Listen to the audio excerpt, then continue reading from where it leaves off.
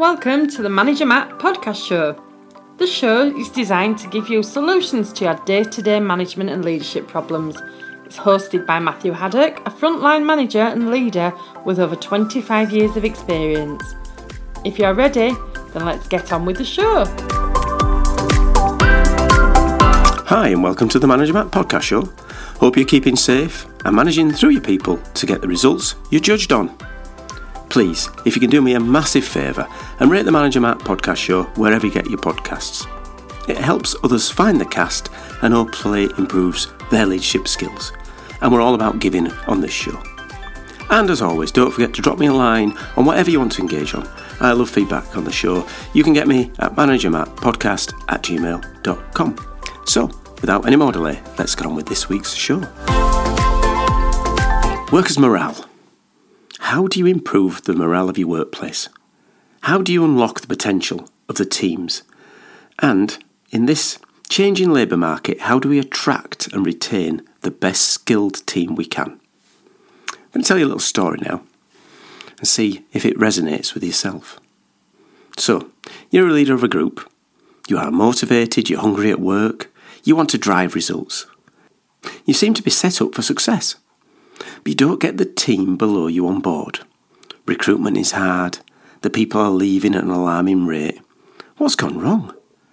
You feel a person who connects to people. So you start to dig in with your directs. You ask them, why are people leaving us? Why are we not attracting the talent? You hear the normal manager's answers. You can't get the people these days.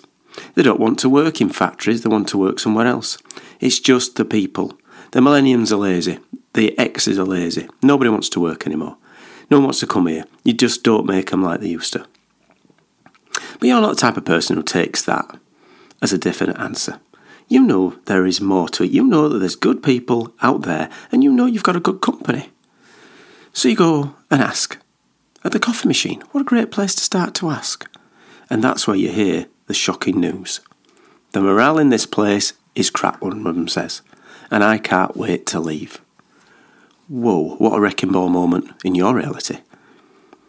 But this might be an isolated incident. Someone might have an axe to grind.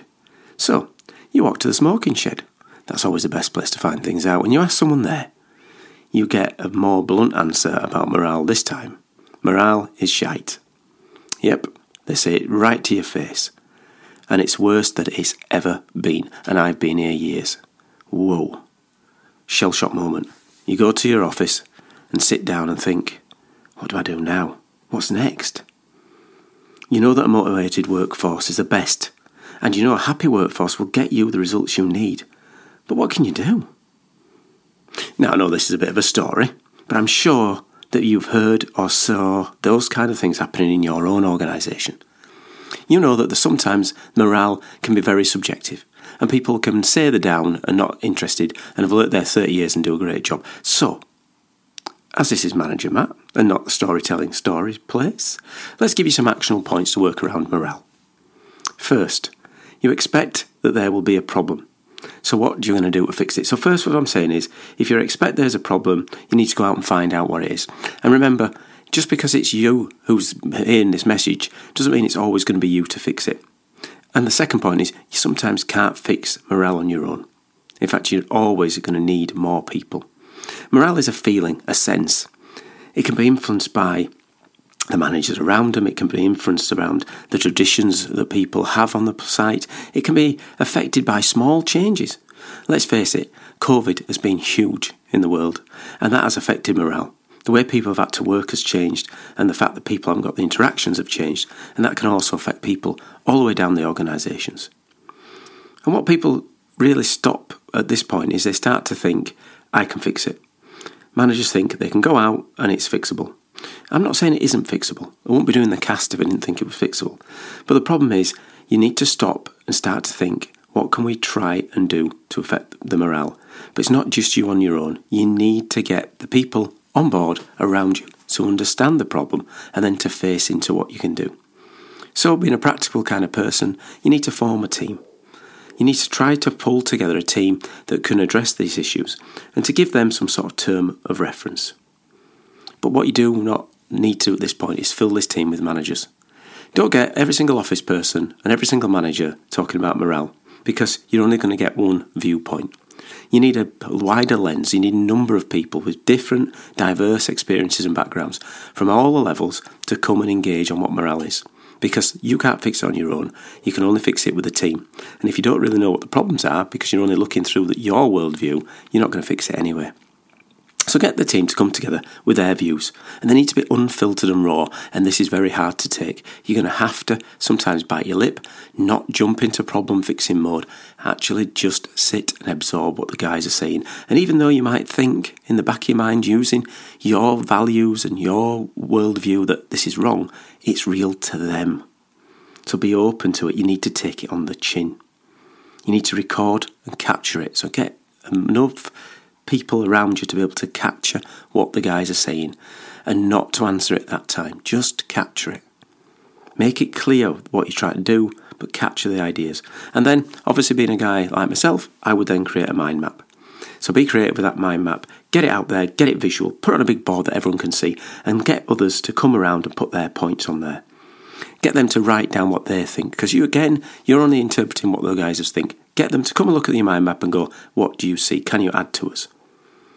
Expect the point of money to come up. It always does. But don't let you stop you there. If there's a problem with money, you need to address it. If you're so far out of the local economy and you're losing staff, then you might have to look at giving an increase. That's life. But if you're not, just think, right, okay, let's look deeper. What are the deeper motivators and demotivators? Let's face it, most corporate people talk about gym memberships, which is fine for a 9-to-5 environment. That might be a motivator for some.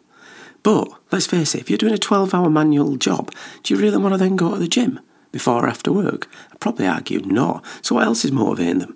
What else is out there that can make a difference to them? Small things. Look for the small things. Look for those small wins.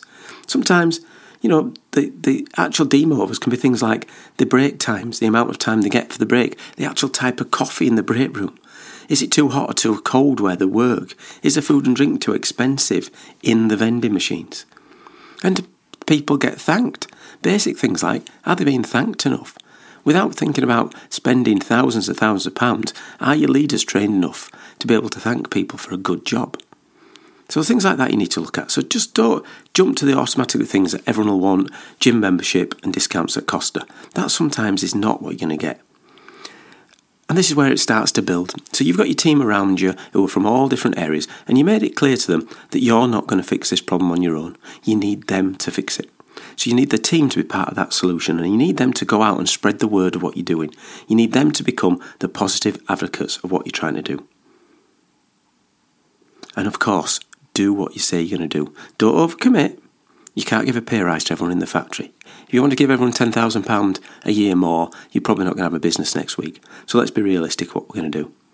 And let the team be part of that solution and move from this idea of a leader subordinate to a more adult conversation. And of course, main thing with everything is go and see. Go check.